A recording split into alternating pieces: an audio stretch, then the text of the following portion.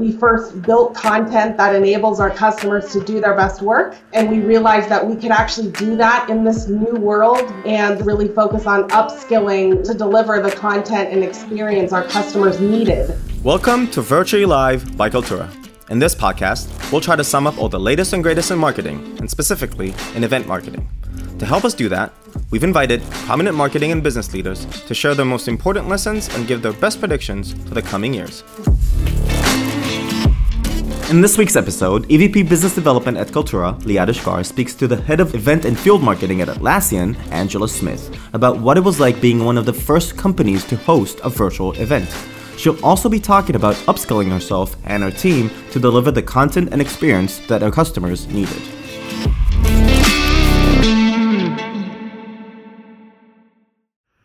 Hi everyone, my name is Liad.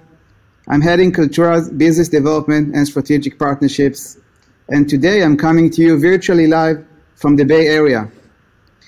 We have a phenomenal guest with us today, Angie Smith, who is the head of Experiential and Field Marketing at Atlassian. I have to say that personally, I'm very happy to have Angie here, and I'm a big fan of Atlassian, following their co-CEOs, Mike and Scott, for a long time, and their vision to build amazing products that users love. Angie. Hi. Hi, Liad. Hi, everyone. I'm actually coming to you virtually live from the state with 300 days of sunshine a year. And today it's a nice sunny 88 degrees in Arizona. So I'm glad to be here with you. Thank you so much for coming to our session today, Angie. And you're not only coming from Atlassian, you have over 20 years of experience in events and marketing. Can you tell us a little bit about, your work at Atlassian and a little bit about yourself maybe? Yeah, I'd be happy to. So I'm a 20 plus year industry veteran, mostly in tech, both on the brand and the agency side. And in my time, I've seen two major event shifts, 2008 with the economy tank, and events canceling left and right all around the world. And then, of course, 2020, a global pandemic.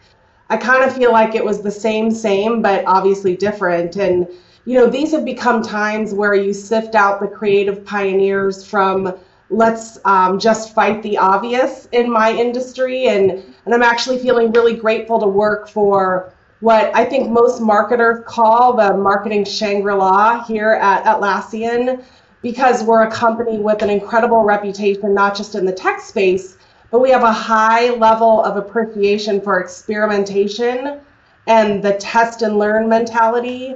So in the experiential design space, that's like winning the lottery, I like to say. And so as you said, specifically, I run the experiential event and field marketing teams, supporting all of our customer engagement, lead, and pipeline acceleration events. That's really amazing, Angie. And it's a good segue to our first question. And let me take you, I think it was a year and a half back, when the pandemic started and you had your biggest events of the year planned already 40 days ahead, which was only 18 business days. And you're one of the first, I think, industry leaders that ran your event fully virtual at the time. Can you tell us a little bit about your experience then and, the challenges that you had with the transition? Yeah, Liad, I have to say that, being one of the first companies was a bit gut-wrenching, if I'm being honest. Having to push out the final decision that not only hundreds of Atlassian and partners had been working hard on for over 10 months, but that thousands of our customers were counting on. Us to help them be more productive in their business was pretty emotional. So that's why we still marched forward having, our first digital experience in 2020. And I think back in 22 of the 30 people that I communicated with most in my day-to-day event business, they lost their job in March of 2020. And they literally didn't know where they were going to get money to pay their mortgage or send their kids to school or pay salaries for their employees. And, honestly, I had survivor's guilt for months, and on some days still feel like it rears its ugly head. But how we handled it was really, how I personally handled it was asking myself a few simple questions. And that was, how do I take care of my employees? What do our customers need from us that's actually within my control? And what can my team do to live one of our core values here at Atlassian, and that's around be the change you seek, to support our customers and ourselves for that matter. So the answer might have been hard to digest, but simple to solve in many ways. So, we first built content that enables our customers to do their best work. And we realized that we could actually do that in this new world, the beginning of the new world. And the second thing we did was really focus on upskilling, not just myself, but my team to deliver the content and experience our customers needed right then. I want to dive in a little bit more into the company's culture and DNA. And I know that, from what we read, Atlassian is a very digital first and data-driven company. How was that aligned with the strategy to move physical events into virtual or digital experiences with your team? Yeah, well, at the time that all of this happened, and still today, our first priority has been our people and our customers. So we didn't have any misalignment. And you talk about how our company is driven with digital first, and I mentioned one of our values in the last round, but everything that we do is around 4 written values and kind of 1 unspoken. And the first being open company, no bullshit. We told our customers how it was, how we were feeling, and we wanted them to share that same back with us. The other is, pardon me, don't F the customer. We want to make sure that, we are always taking care of them first. And be the change you seek, as I mentioned, is another. And finally, build with heart and balance. And really what that means is measure twice and only cut once. So those values, along with what I said at the top of the call about having a high tolerance for that test and learn, were really wonderful breeding ground to try new kinds of digital experiences to see what would work. And I think that working for a company that enabled all of that over the last 19 months, we have something really special that we've been able to deliver on since then. That's amazing. They say that every time when you mention the word KPI, a unicorn is created. So let me create another unicorn. Yeah. Just ask you a little bit about, your outcomes of the events. How did you measure them? It seems to be there are some things that are probably similar or different to measure physical events versus virtual events. So I would love to hear more about that and your perspective on, on measuring and success and how to measure that overall. Yeah, so we started out with that first pivot time in the 18 business days where our primary objective for the virtual event was, delivering key Atlassian messages to engage with our customers and, to help them reach their goals. At the same time, it was to establish Atlassian as a thought leader. So besides the typical increase in registration numbers, we were on the front end of it, so people weren't exhausted yet. But a year later, when we delivered that same program in this new world, it needed to be less about the number of people that showed up. It needed to be more about the quality of people that showed up. So while we're still measuring conversion rates and, targeting the kinds of domains and companies we want there, we want the right people there, and we want to deliver the right content. We're still today measuring, although sometimes I bang my head against the wall, around the average number of minutes people spend in our platform, which, I'm sure we could all argue about that. But in our first instance, people spent over 200 minutes per person in our platform, which I don't know about you, but I don't go to a conference and spend 200 minutes today. I'm exhausted after 30. So it's nice that we're doing tidbits of content here together with this conference. But over time, we're just continually trying to measure the right people showing up, the content that they're engaging in, that we are increasing their average of views and time they're spending. And that overall, that our average session engagement and score, we score out of a 1 to 5, is at least a 4.4 or higher.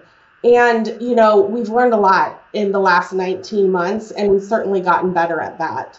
On the other hand, we measure sales and pipeline contributions.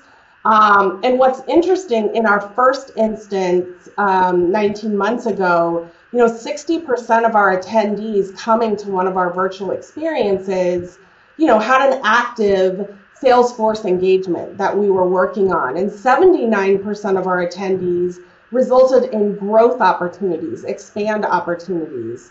And our coverage, our breadth of coverage of the number of countries that we could represent in this world, have grown exponentially. Like, we have 150 plus countries engaging with us now, whereas before, it's 25, 26 in a single event. So over time, we're getting better at it, but, typically measuring very similar things.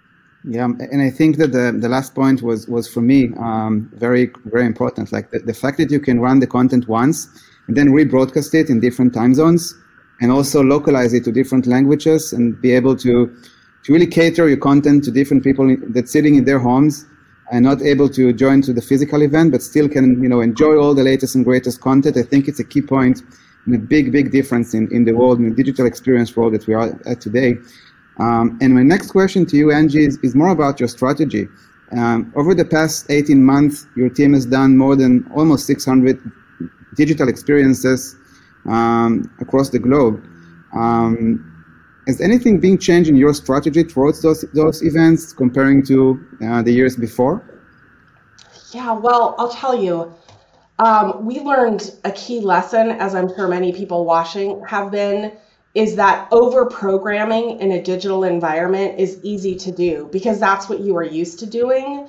So in our first instance remote summit of 2020, which was March of 2020, we didn't go in thinking it was a 1-to-1 ratio from in-person to digital, but we didn't pare it back enough. And today we've learned a lot about paring back the programming of our content to probably like 25% of what it would have been in a live instance. So, digital fatigue is real. So that is something that is, a new baseline for what we do moving forward. Everything is much more interactive, much more engaging, and much more trying to find the ability to upskill people in lab environments digitally so that they have, stakes in the game and can get involved. But outside of that, I think the biggest learning on our portfolio is really around keeping it simple.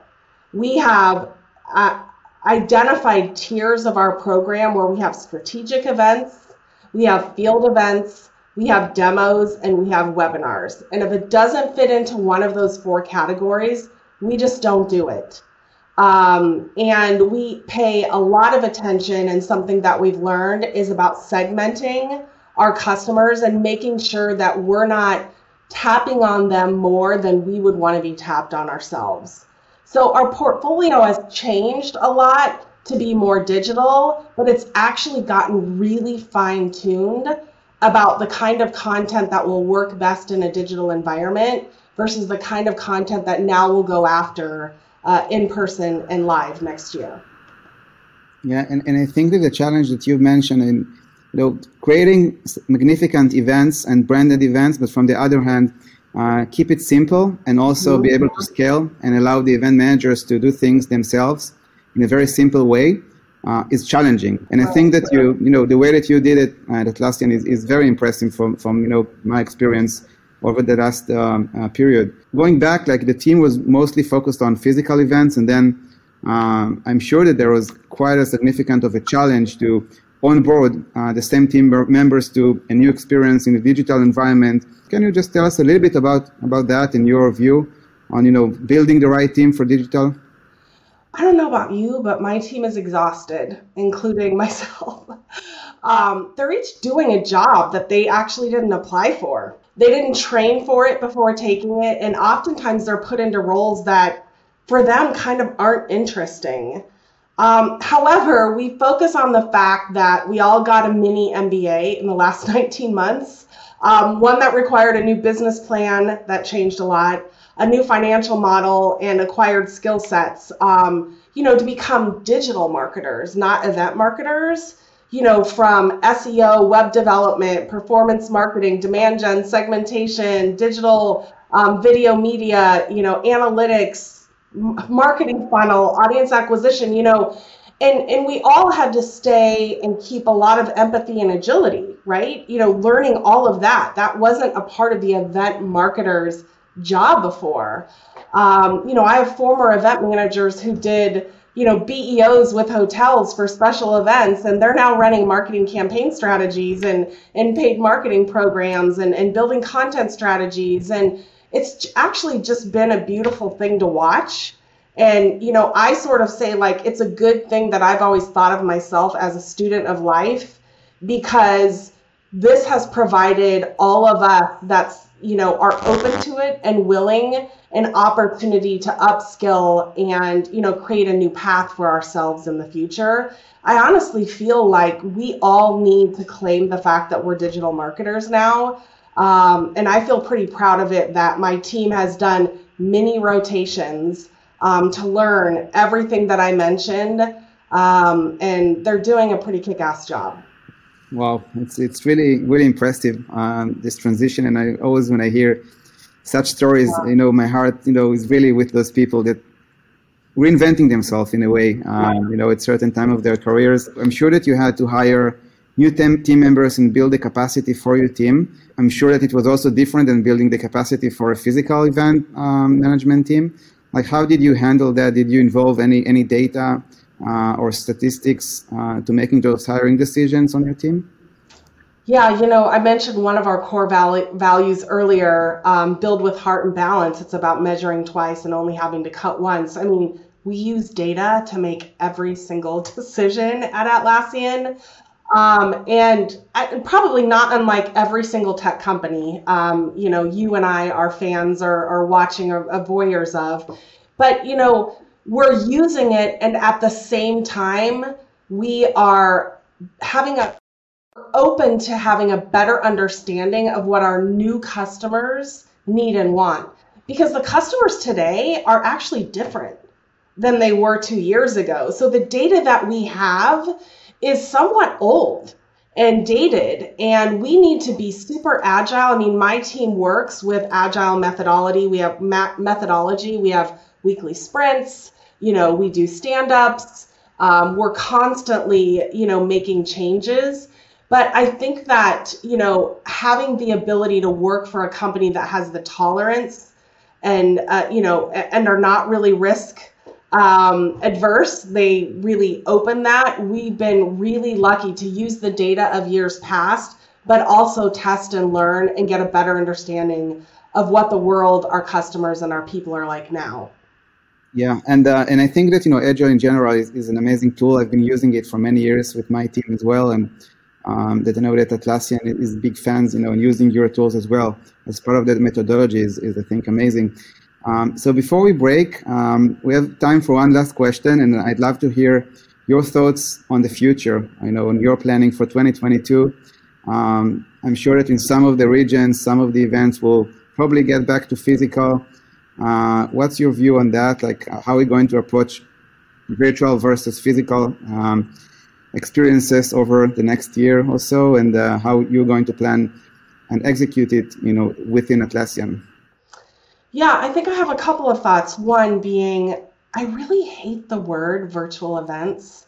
I feel like we've all upskilled and earned the title of being digital marketers. So my team is all about creating digital experiences in the future, and where it makes sense to do those live interactions as well. But we're keeping it pretty simple here. We're now modern marketers, which includes being digital marketers. And live events for us will actually start back in the spring of 2022, but they're going to be smaller. And they're, potentially going to be more regionally based. And, third-party events and sponsorships to We'll always have to include a speaking slot. We're not going to do a digital booth only moving forward. We've learned enough in the process, but we will absolutely lean a significant amount into digital experiences moving forward, way more so, even though we were thinking about it a long time ago than we ever have. But my crystal ball doesn't have a percentage on where that will weigh, but I see over time we'll all be doing a lot more digital than we will in person. Absolutely. Angie, thank you so much for coming here today. And thank you for everyone who were here with us listening, and hopefully it was beneficial for you. Bye-bye. Bye, thank you. Thank you. Thanks for joining. If you like what you heard, please subscribe below for more episodes. We'll see you next week when Kaltura's Senior Director of Education, Ira Gluck, speaks to Jennifer Reagan-Ford, ISTI's Chief Experience Officer, and their Senior Director of Event Logistics, Stephanie Arnold, as they talk about how to apply the insights learned from the past 2 years to upcoming virtual events.